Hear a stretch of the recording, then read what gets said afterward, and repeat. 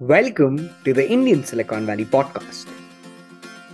I'm your host Jivraj, and on this podcast, I speak with founders, investors, and domain experts from the Indian Valley trying to understand the art of building a legendary company. In this episode, I speak with Sandeep Nelva, co founder of Polygon. Sandeep and team are leading the Web3 wave from India for the world. Polygon is by far the largest protocol built out of India, and it continues to raise the bar by leading many innovative breakthroughs in the crypto ecosystem. Through the next 60 minutes, we uncover how Sandeep and team have gotten this far. This journey has been massively challenging, but we are finally at the forefront of leading tech thanks to Polygon. We discuss the continuous innovation evident at Polygon, understand how to build brilliant teams, decode what it was like earlier and what it is like right now, while going deeper into the impacts of incidents like the recent FTX crash on the ecosystem. Sandeep has been super candid throughout this conversation, and I can assure you a plethora of brilliant insights through this entire episode. But before we get started, here is a quick word about our sponsor. This episode of the Indian Silicon Valley podcast is presented by Stride Ventures, which is one of India's leading venture debt funds, becoming synonymous with innovative startup financing in India. Stride Ventures provides comprehensive solutions going beyond venture debt to cater to distinctive challenges faced by high growth and inherently strong businesses backed by leading institutions. The fund has a portfolio of over 60 plus diversified companies, having deployed more than 1,500 crore rupees to date. In just over 2 years, Stride Ventures has emerged as the preferred venture debt lender in the Indian ecosystem. To know more about this phenomenal fund, visit strideventures.in. That is spelled as STRIDEVENTURES.IN. And with that, let's dive in to the 126th episode of the Indian Silicon Valley podcast with Sandeep Nelwar of Polygon. Thank you so much, Sandeep, for joining me. Incredibly delighted to be hosting you today. Thanks, Jibraj, for having me here. Great to hear that, Sandeep. And through the next 45 minutes, I want to uncover a bunch of aspects around the Web3 ecosystem and the category creation spree that Polygon personally is on. As we get started, I'd love to discuss, for context building, what your genesis with the ecosystem has been. How did you get into the ecosystem? What was that first influence that got you in? And what continued it would be lovely to hear. Yeah, so I mean, back in the day, I had a B2B e-commerce startup, which I ran briefly for like 1.5 years. And it was not scaling as much as, I would have liked it to be. And I was like, okay, I need to, because I wanted to do something that can scale fast. Like, I wanted to see that exponential scale, whatever I'm building in. And that's the time I thought that, okay, maybe this would never scale as what I'm looking to do. Let me go into the deep tech space. Then I started learning a bit about AI, realized that already a lot of people are there, plus a lot of mathematics, and which, I at that stage in my life, I was already 5 years passed out, or graduated from my engineering. So, then obviously in 2015 and Bitcoin was picking up its like next cycle. Bitcoin has these 4 yearly cycles, especially related to the price, and they give specific kind of attention in the market. So I stumbled on to Bitcoin, and I had known about Bitcoin back in 2013. So when the Bitcoin name came across my mind,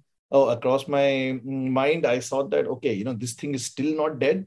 Like, because in 2013 when I had first heard about it, I could not get the money context and, like how can you create money, which is this thing and all that, without going into the details.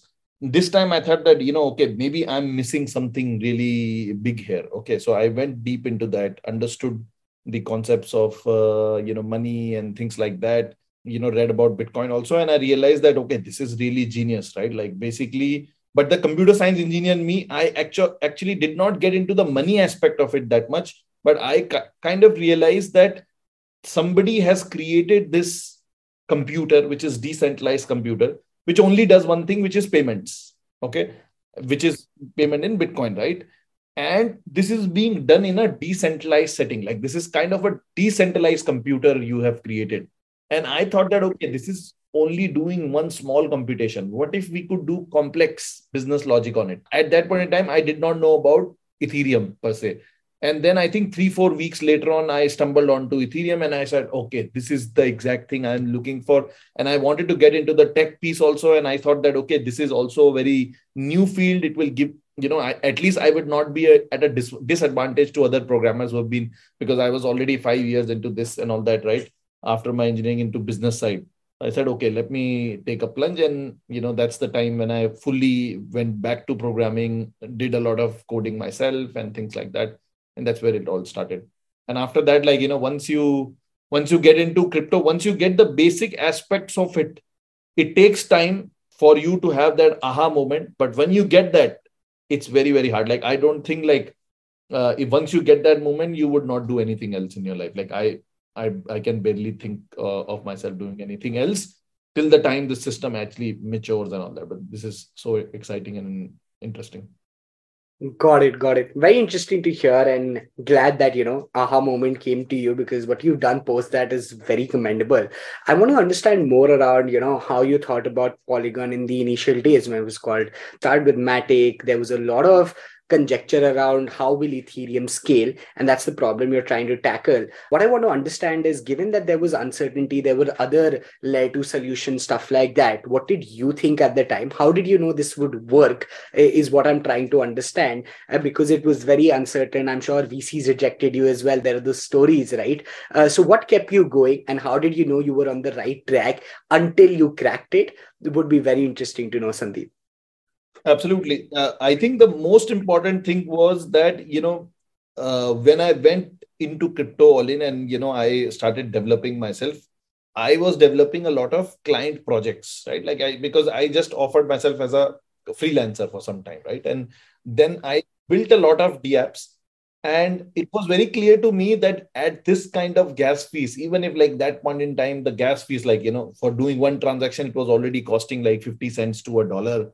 Because I was building like for one client, they wanted to do referral scheme, like, on-chain referral scheme, dApp for referrals, right?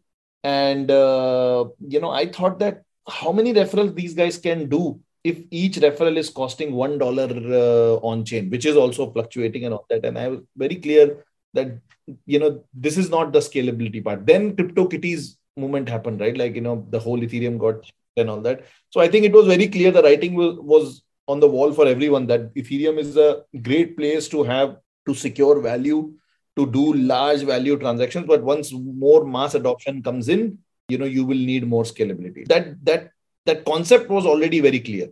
Then, I and Jayanti met, via some of Indian like crypto ecosystems and things like that. And Jayanti was working on this thing called Plasma as a, researcher and developer and all that. And, when I met, initially the Plasma was also built to only do payments. And, this was my code thing also. I thought, only for payments, I don't think how many people are going to use it. But Jayanti said that, I am not trying to build only payments, but I am just trying to have the whole EVM, like virtual machine on the layer 2. And that time it was not clear that whether on the Plasma setting, like the way Plasma is constructed, we'll be able to do more than payments. You can't, basically the concept of layer 2 is that you want to do some computation on this layer 2, but still be able to prove everything back on Ethereum. That's the concept of layer 2, very basic.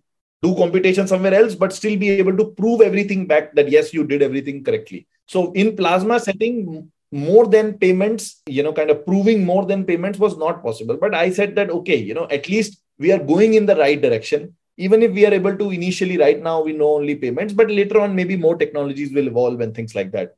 And then we started, we joined hands and we started Matic Network. And, we got the funding a little bit, like, from some sources I knew and all that, like very small funding, like 5-10 lakhs, like seed kind of funding and all that. And we started working together. So the main thing, I think the key message here is that I think because I myself had that problem building those dApps, I was very clear that the scalability is a very big challenge for Ethereum. To be honest, a lot of that time, the scalability was also a very big concept in the market also, because a lot of other layer ones were raising money and all that, like hundreds of, 50, 100 million, $100 million. And, there were some layer twos who were raising money also. But primarily at that point in time, it was layer one. I don't know how, I mean, for us, it comes intuitively once you develop on blockchain, like, I also set up the nodes and all that. I think we were very clear that layer one is not going to work. Like layer one, Ethereum had already got a certain amount of network effects. And unless something goes really, really wrong, we thought that, it's not going to, these network effects are going to keep on increasing. So we were very clear that scalability, and concept wise also, we were very clear that the scalability for the whole world, just like we have like apps today, right? If the dApps have to go that level of scale, it cannot be on one single layer or on the layer one. So we were very clear that we will not build a layer one. It's hard to say why we felt that, but we always felt that, we in my mind, and I think that concept of punching above the weight is also always there back of, like, that's a part of who I am. So, I always used to think that, okay, yeah, I mean, all these layer ones, we will beat them once they come to the market. And, that's what has happened in the past till now.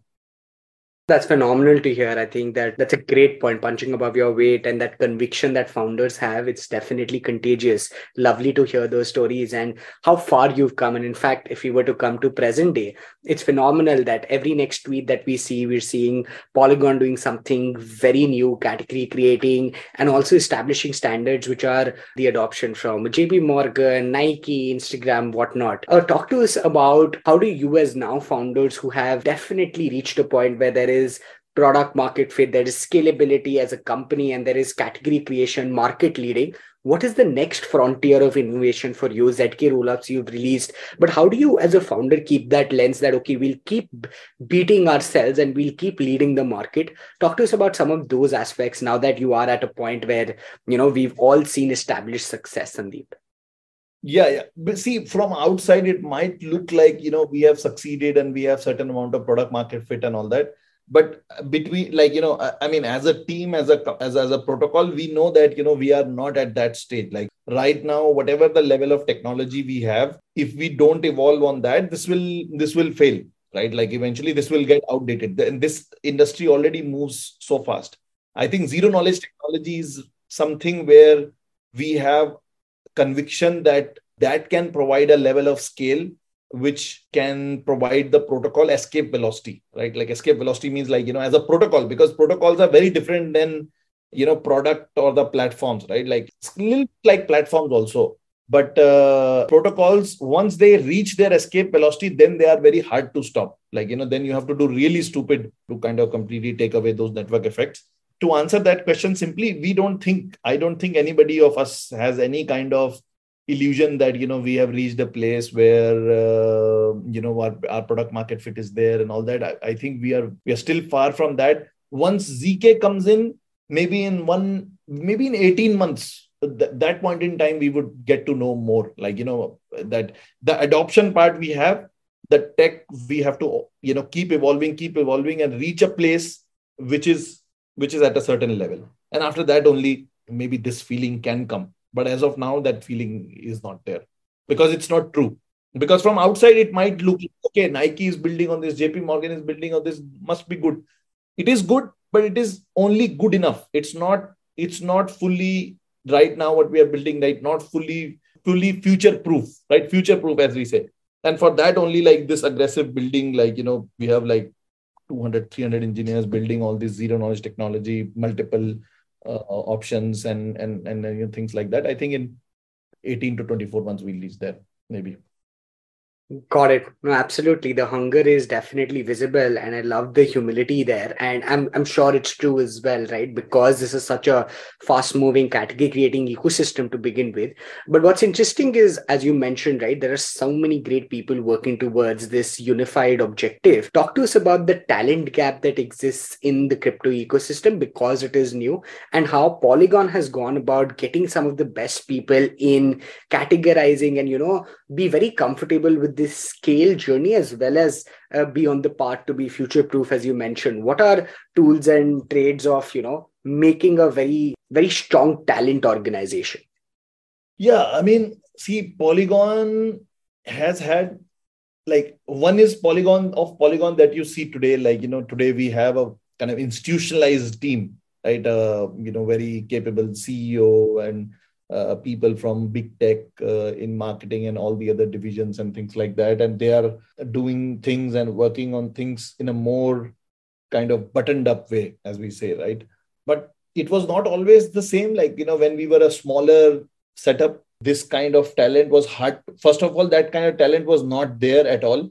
And if at all that was there, that was also very costly, which was outside of our range.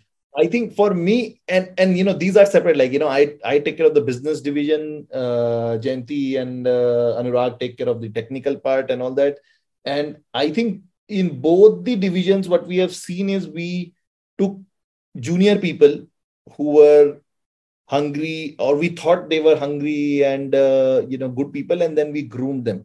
I think like some person from our team also had a meme tweeted out that he just in the interview it was like a one interview and all that. For me, it's I am more like somebody already told me that for this hiring thing, let's say the both extremes, right? One is you do very little interview and hire, and the other is you do extensive scrutiny of who you are bringing in, and then you hire.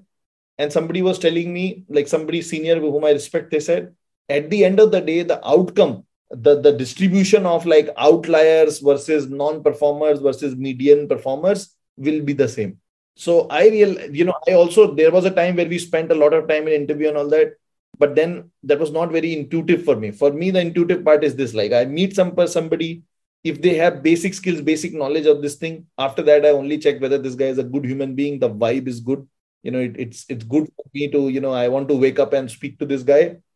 That's it. Like, that's it for me, especially like in this stage. Maybe going forward, now there are so many people in crypto and there are so many options. That time, the options were also not there. So for me, that was the only thing. Like, if some context and good human being, and, I would simply, recruit and then, go forward. And for the longest time, my teams, I ran as, and there are again like these multiple school of thoughts that, whether it's like a family or you should run it like a sports team, those Netflix, all the things, very good, like very, maybe they are able to implement it and all that. I am not a person who can implement that. Like, I am a very personal, like professionalism is a very personal thing for me, right? So in my professional relationships also, I have a very personal relationship with people. So I think only thing that too also not fully, but I try to do is be myself. Like, beyond a certain time, I stopped, taking this, the entrepreneur gyan, or like, these books and all that are good. Like, I still read them and I soak up the knowledge, but I realize that much of that is not very intuitive to me. And I feel that when I do things intuitively, they are much better than, whenever, and I do it quite a lot, because I am a person who always doubts myself that no, maybe I don't know, like who am I, like what have I, previously, I've not built a Google or a Facebook before, right? So maybe, OKRs are good, or maybe, like all these things, HRBP, this, that, like, so many things that you have, maybe they are good. So, right now I switch between a balance that, okay, sometimes I said, okay, maybe I don't know, you do it this way. And some of the times, and increasingly now, when I'm realizing that a lot of intuitive decisions and the things that I were running were much better than, this corporate or entrepreneurship gyan. So that's why, like, I'm more and more now following or trying to follow my intuition. I think that gives you always the best answer, because you are in the middle of the game.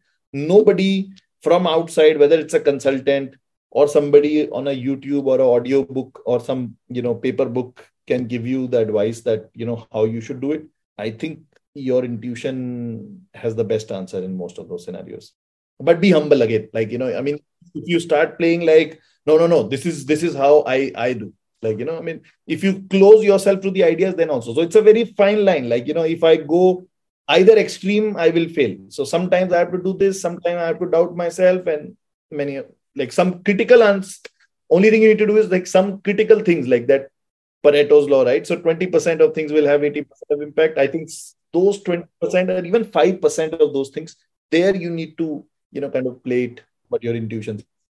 Got it. Got it. This is brilliant. I think very, very candid of you to mention. And Sandeep, I mean, I usually ask this towards the end of the episode, but we often don't get to see how founders have scaled. We see that, okay, the company's reached from, 3 people to, let's say, 3,000 employees, whatnot. It's reached a certain stage, scale, all of that, but very difficult to quantitatively measure what the co-founders go through. If you had to give us, more of a depth to how you've grown, like you just mentioned about doubt, you just mentioned about intuitiveness, these are all very personal things. How do you think you have evolved as somebody who was in 2016, 17 playing around with these ideas to now having built an institution of thoughts, which you're trying to, of course, take to the next level? How have you grown in that journey qualitatively? What is your thought there? I think that'll be lovely to hear, especially as young entrepreneurs look to you when they set out to build new companies. Yeah, I think I'm just thinking out loud here, and this is my opinion. Like, it's only my opinions, like, and not even strongly held opinions, but this is my current stage of opinions, whatever I'm going to say.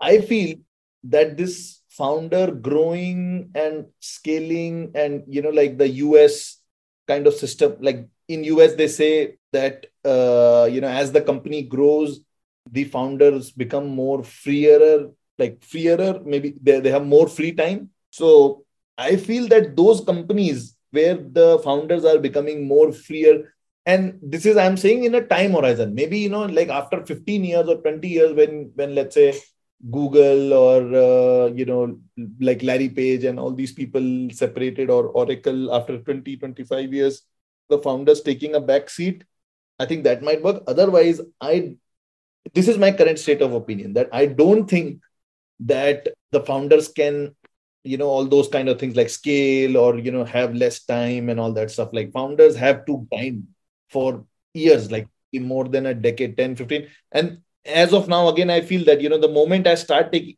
and maybe I'm very early in my journey, I'm just doing it for last 1 year, hardly, right? 8, 9 months. So trying to scale myself and, having these teams, delegating more stuff and all that. More often than not, I feel the urge, and I feel that it's very important that I have to go back. So I go back in, and, till now I have 2-3 cycles. Like, my workload goes a little bit down, then it goes like 5 times because, now I'm behind once I have delegated more, and then it stays there. Then I try to bring it down. Then there have been 2 cycles like that. So right now I'm increasingly of the opinion that, I don't think that the founders, if you want to have the company growing at a insane amount of growth rate and all that, then I don't think the founders can detach themselves at such an early stage. Maybe 10, 15 years, once the company is fully established and the escape velocity, the product market fit strongly has been achieved, all that, maybe then. But as of now, my opinion is like, it's very hard to detach for me. And I suffer due to that, to be honest. Like, there is just too much on my plate, but, can't help it. I have to do it because the mission is actually much bigger. And I think that's when you have a mission that, for me, for example, that mission is like, the mass adoption of Web3. And I'm very, like, I tweeted about it also, like, I feel that I am spiritually devoted to that mission now, that, I have to do this. So that powers you, but it's hard for me to scale till now that way. That's very, very raw and very, very candid of you to mention. I think these are things that we have to hear.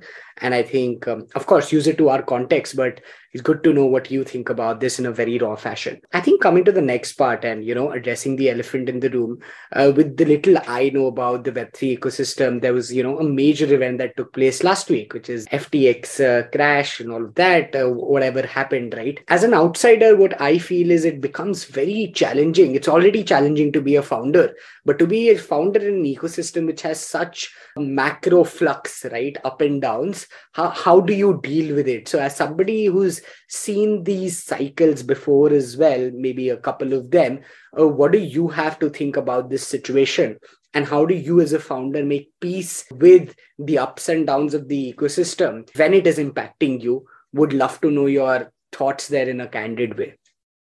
Yeah, two, three things. So see, first of all, nobody is able to cope this. Like this industry is crazy. It's crazy. And I'm telling you, in 4 or 5 years, there will be somebody will do a study on the mental health of people in crypto. And I think like there will be some startling results. Like, I think everybody is depressed here because the problem is that this industry is so fast moving and it doesn't stop. Like, the basically see like two biggest and the hardcore industries where there is like immense amount of workload in the traditional world is first the finance industry and then second tech industry, right? And now in crypto, you merge these two things. And plus there is no weekend, there is no Christmas holiday, like there's no blockchain which stops on 5 p.m. at on Friday and then resumes. I actually was saying that somebody should build that blockchain, like automatically resumes on Monday 9 a.m. So that's why, like first of all, this industry is very challenging in the sense that there is too much going on, but not challenging in the sense that once you get a hang of it, this is like very very addictive also. Once you are into it, you can't let go of it. That's why so many people are there. I'm not saying that it's only challenging. It's challenging, but it's also very interesting. And once you get a hang of it, you can't stop yourself also. But definitely extremely challenging industry in the sense that in terms of engagement. About this sequence of event, like first is the fundamentals. Like let's talk fundamentals on what happened in this event. So the core concept of crypto is basically there is no like concept of crypto is removing third parties, right? Removing third parties from the middle, right? Whether it's money, it's a bank, like you are directly peer-to-peer engaging with somebody else. Whether it's a social media app, you are directly peer-to-peer engaging with other peers, right? And like there is no third party who's managing it, or as less, even if there is a third party, that third party is at least trust minimized. You don't have to trust the third party and all that. Like it is more open and all that. Now, what happened in this particular scenario is FTX is a centralized exchange, which allows people to do easy access to the crypto.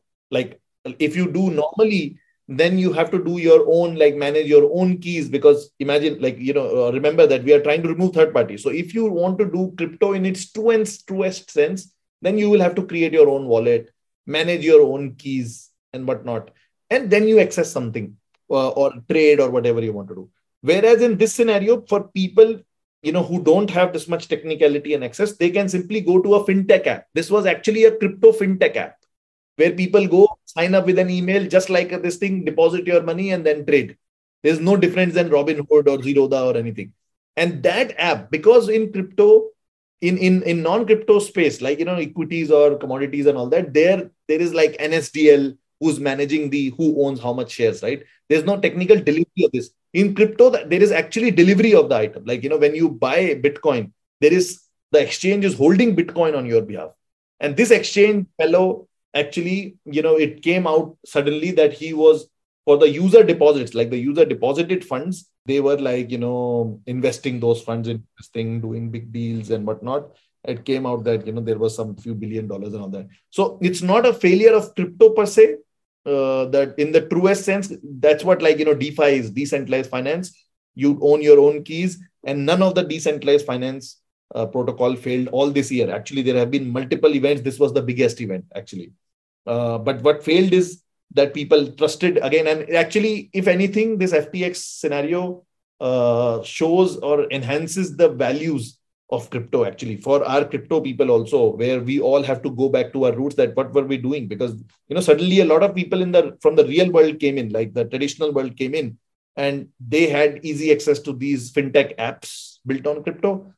And one of those apps screwed up. So I think for the medium to long term, it's a good thing, because now everybody will think twice about this thing. And we are already seeing that people are like at least the people who know, they are moving their funds out of those exchanges and things like that. But yes, this has been a watershed event for us as a whole industry. And from the people who are from outside, now let's discuss the perception part. For the outside perception, yes, it reduces the perception or diminishes the perception of the industry by a lot. I think we would have been pushed back by at least 1 or 2 or 3 years because of this. The kind of interest the institutions were showing, suddenly they are all scared because they don't know the technicality of the things, and they are also scared now. So definitely this was a very, very big event. It pushes back the crypto industry by 2-3 years, but it's fine. Like, the people who are here for the long run, doesn't matter. Got it. No, that's very helpful. I think that clarifies a bunch of things. Talking about ecosystems, we've now seen a surge of Indian Web3 companies coming up. And of course, looking at Polygon, there's so much reassurance. There's now somewhat proof that, okay, if Polygon can do it, maybe we can as well. And that is starting to show. There are multiple initiatives championed by Polygon as well to make this movement a success. What have you seen evolve in India, and where are we today when it comes to the global landscape? Are we there already? What are things that we are going to see in the near future that will actually enhance us as an ecosystem? Would love to know your thoughts on that front. Yeah, so I think in Indian ecosystem, the best part that happened is that there are a lot of developers who came in. The second thing is, many of these developers are working for a lot of external companies also. The best part I find is that, a lot of developers get like, USD salaries and all that. So those things but that has actually created a very competitive environment for normal startups also, because crypto startups are paying in US dollar kind of salaries, which can be like humongous in Indian context.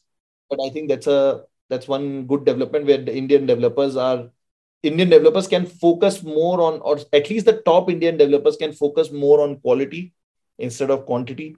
Previously, we had like, the services business in India, like the services companies, they have like very, very low quality engineers. Like the focus is have like 50, like body shopping kind of thing was there, right? Like, I think this heightened salary and all that, this will attract the quality talent to increase their quality and, be more quality to represent. So that is good part. Second thing is, I think one good thing that happened because of Polygon is that, now a lot of VCs, they think that there can be more companies, like, are they missing on the next Polygon from India and things like that. So I think that way we have been it's had been a very lucky and fortunate thing for us. When we were starting, the situation was very, very bad.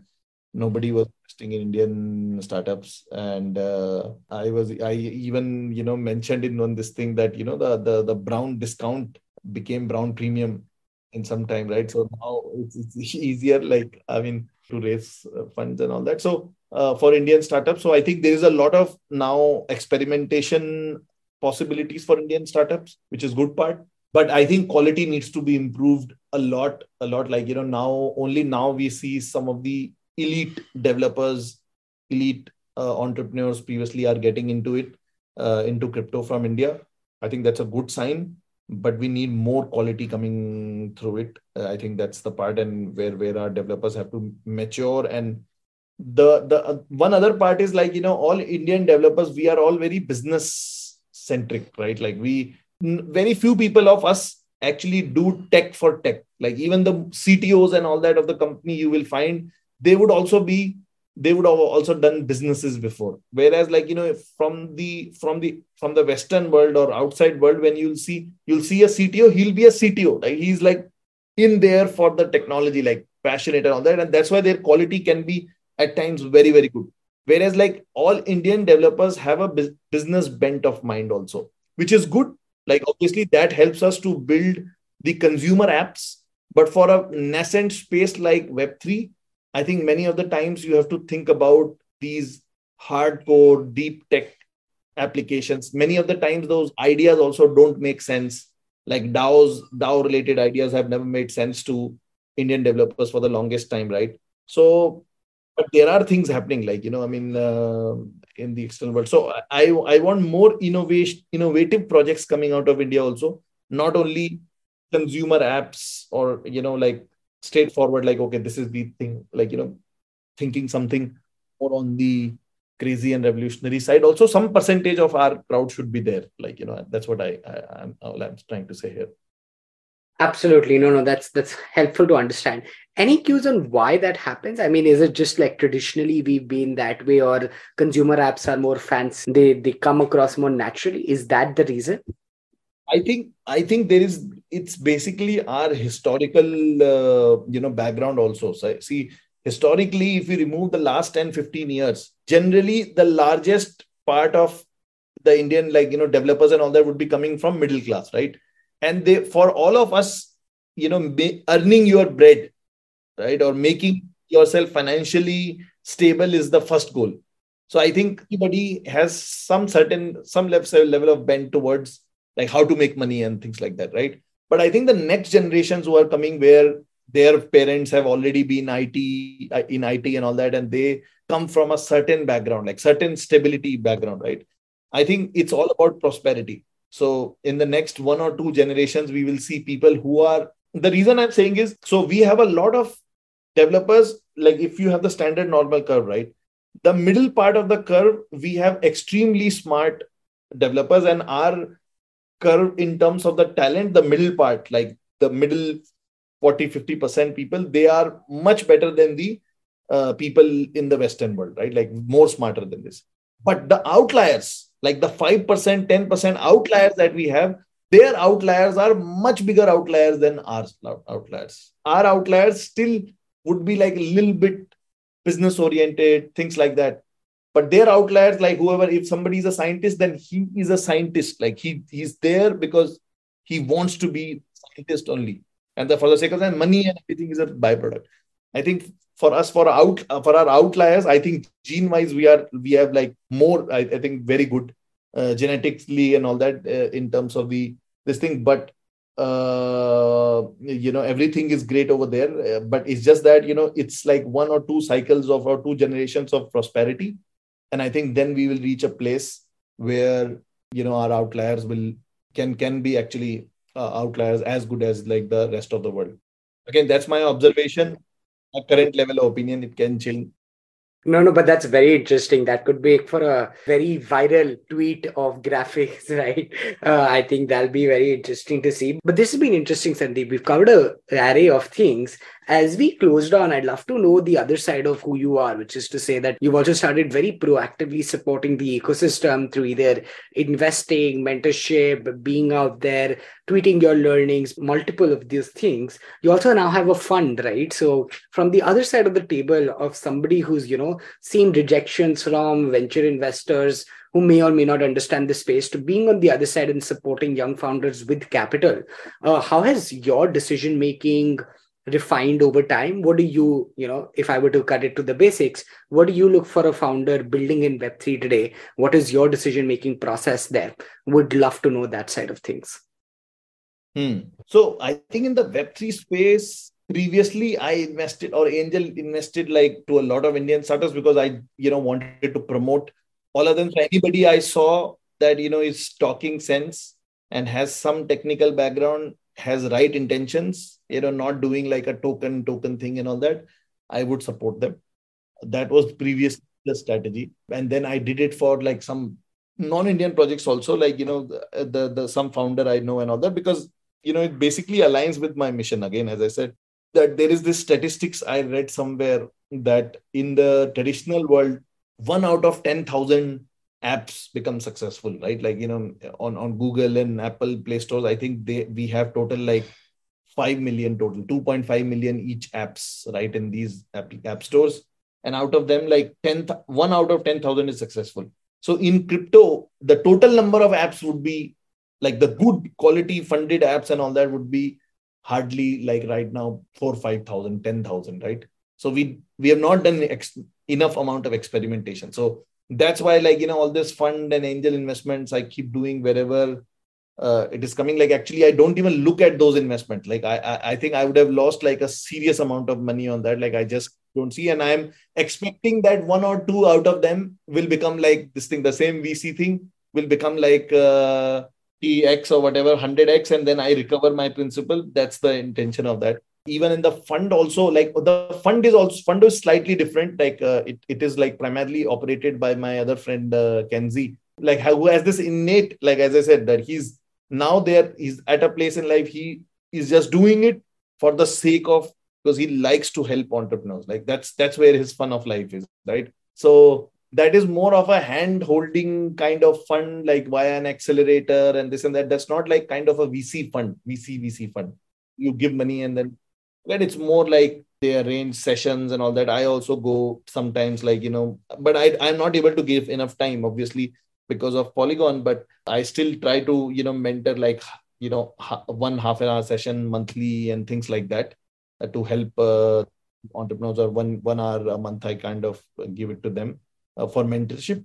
And and yeah, like the goal is not to just be like, investing money and this thing, but to create this network of these Web3 entrepreneurs. Like, initially, we help and groom, let's say, 2-3 batches, just like YC, and eventually that network itself then also helps their other peers and things like that. That's the intention over there. Yeah.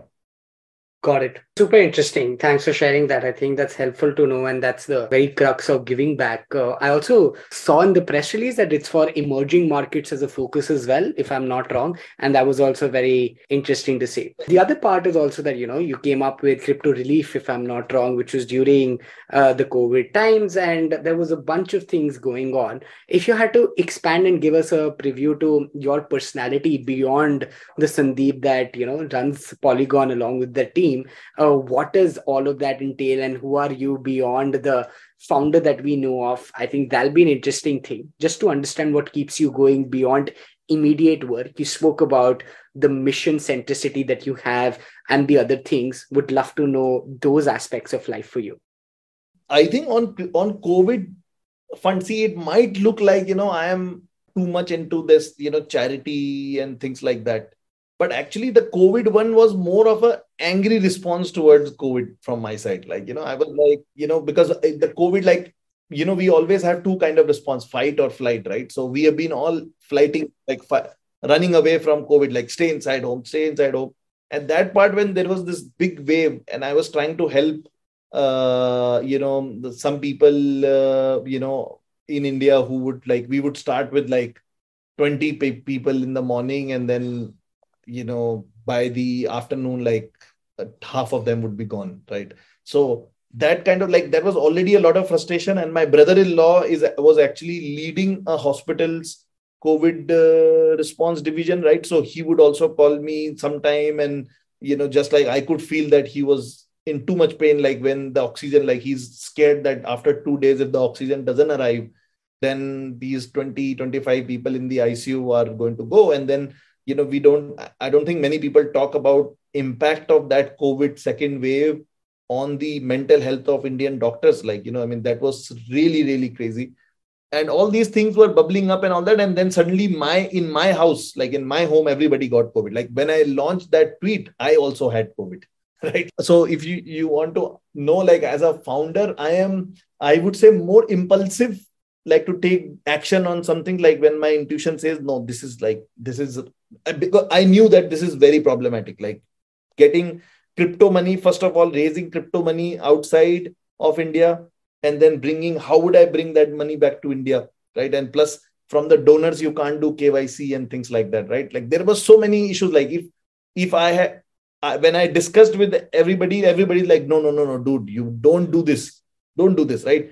And sometimes now I have felt like, why did I do this? This is so painful, right? Because there is just too much of complexity in crypto money, converting it into the bank, then sending it to in India also. Like, it's not like you can send foreign donations like easily. It's not possible. Like, there is FCRA approved NGOs only where you can send the money, and there are like so much of paperwork and all that. And then on top of that, this is the base rails, right? On top of that, then you have to find, luckily we got a volunteer community who's like was finding who needs it and how to source it and this and that. And this is all when Polygon was also going crazy.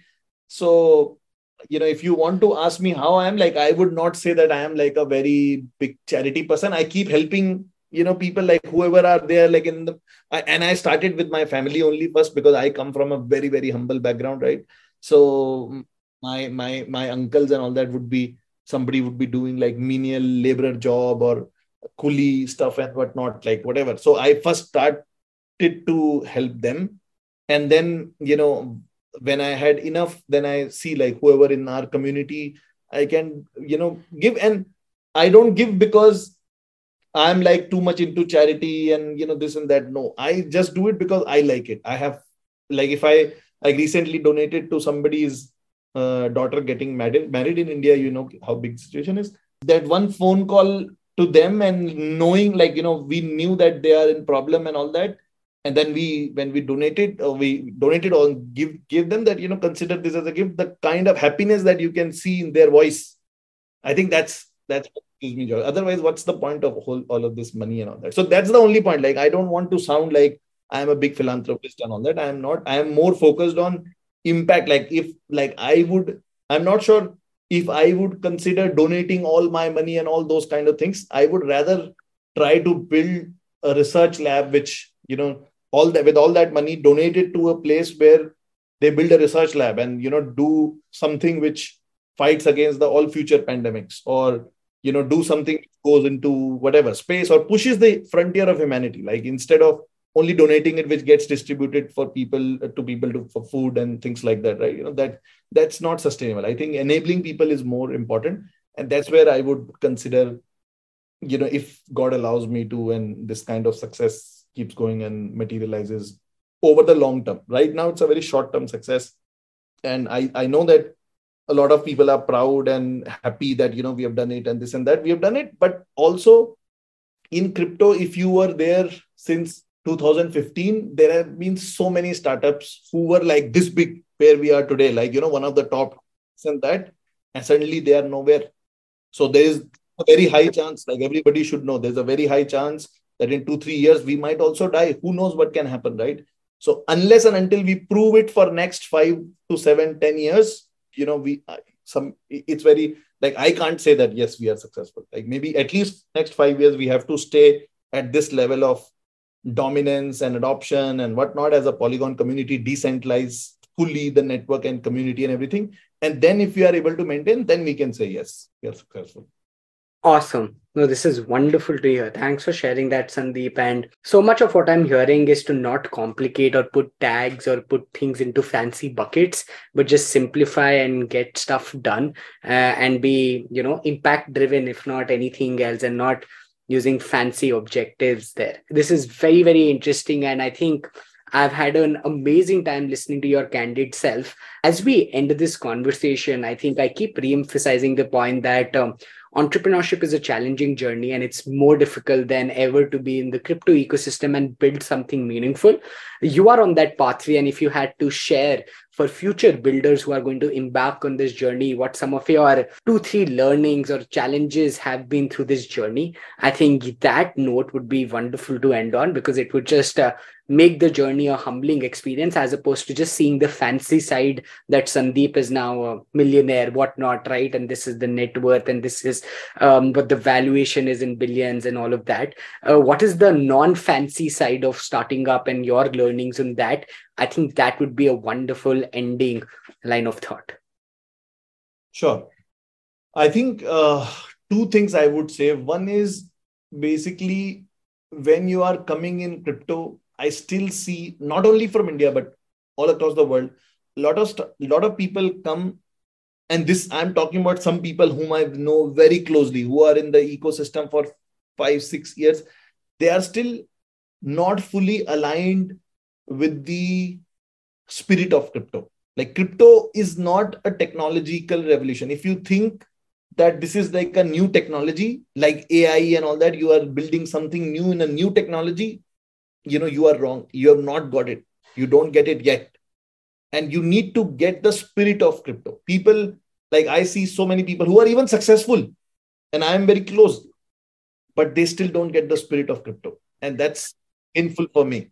My first advice is, if you want to become long-term successful, the long-term successful people here are people who know the spirit of crypto. This movement, or this evolution of humanity from this current institution-based human civilization, where everything is institution, like a government is an institution, banks, the apps you use, the businesses you use, your local municipal corporation, everything is an institute or a third party. And whatever you do in your life, you have to interact with some third party. Very few part of our life has remained peer-to-peer, right? And so, you know, previously, if you go 400-500 or few thousand years back, 100% of our life was peer-to-peer. Then came the kings and all that. then our life became peer to king. Like everything is like the interaction with the king in some on, and still 50, 60, 70% remain peer to peer. Then these institutions came in and the nation states came in. Then our interactions became like 50, maybe even more than 50%, like with these institutions or third parties. And with these computer apps, like mobile apps and all that coming in, now 90% of our life is interacting with some third party. Like right now, we are on Zoom, we are also interacting via a third party. There's very less of life is peer to peer. And crypto is about increasing that peer to peer or increasing the voice of the individual back into that's the evolution, larger scale we are doing. And that is applicable everywhere. That is applicable in future, not right now, but in future, it will be applicable how our governments are chosen. Right now, it's focused on finance and this thing. Then it is going to go to our gaming. It is going to go to our social media applications and whatnot, and eventually to our democracy and all that. Those impacts, those things are going to happen. Like, I think you should interview, if you have not interviewed Balaji, like, the Cloud Nation and all that. So it's a revolution. It's a revolution and even evolution, I would say. It's not like a technology and all that. So get aligned with that. Second, because I think we are short on time. Second small thing is that, as an entrepreneur, or if you want to be a Web3 entrepreneur, try to learn the community ethos. Like, you yourself become a community member into many of these protocols, because essentially what we are trying to build here is consumer-owned businesses, whether it's on infrastructure level, whether it's a DApp level, it's a consumer-owned business. And if you are going to be a founder, essentially, unless you are only you want to remain fully isolated with that part, especially if you want to be the leader of the project, CEO, whatever it is, you need to learn about the community, because eventually you will end up becoming a community leader. You are nothing, and that is important to learn this thing. But good part is, especially for the Indian entrepreneurs, I'm saying, our culture is like that. We are like, we stay in larger groups. We are less individualistic. I think it's easier for us, but still, you should keep an eye like what other community leaders are doing and things like that, because you essentially end up becoming a community leader.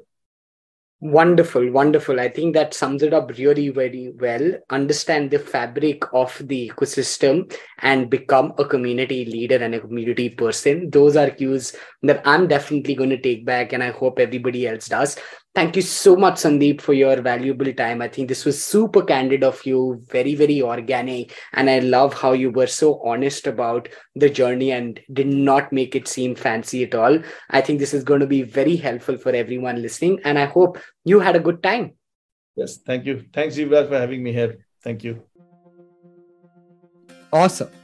With that, we come to the end of this conversation. Thank you so much for tuning into the episode. I really hope you enjoyed it as much as I did. If you're finding value with the podcast, do follow it on the audio streaming platform of your choice, drop in a review, and subscribe to our WhatsApp newsletter to get all the updates directly on your inbox. Thanks again. I will see you next week for another episode. Till then, I hope you recall. If you never try, you'll never know. Stay tuned and keep building.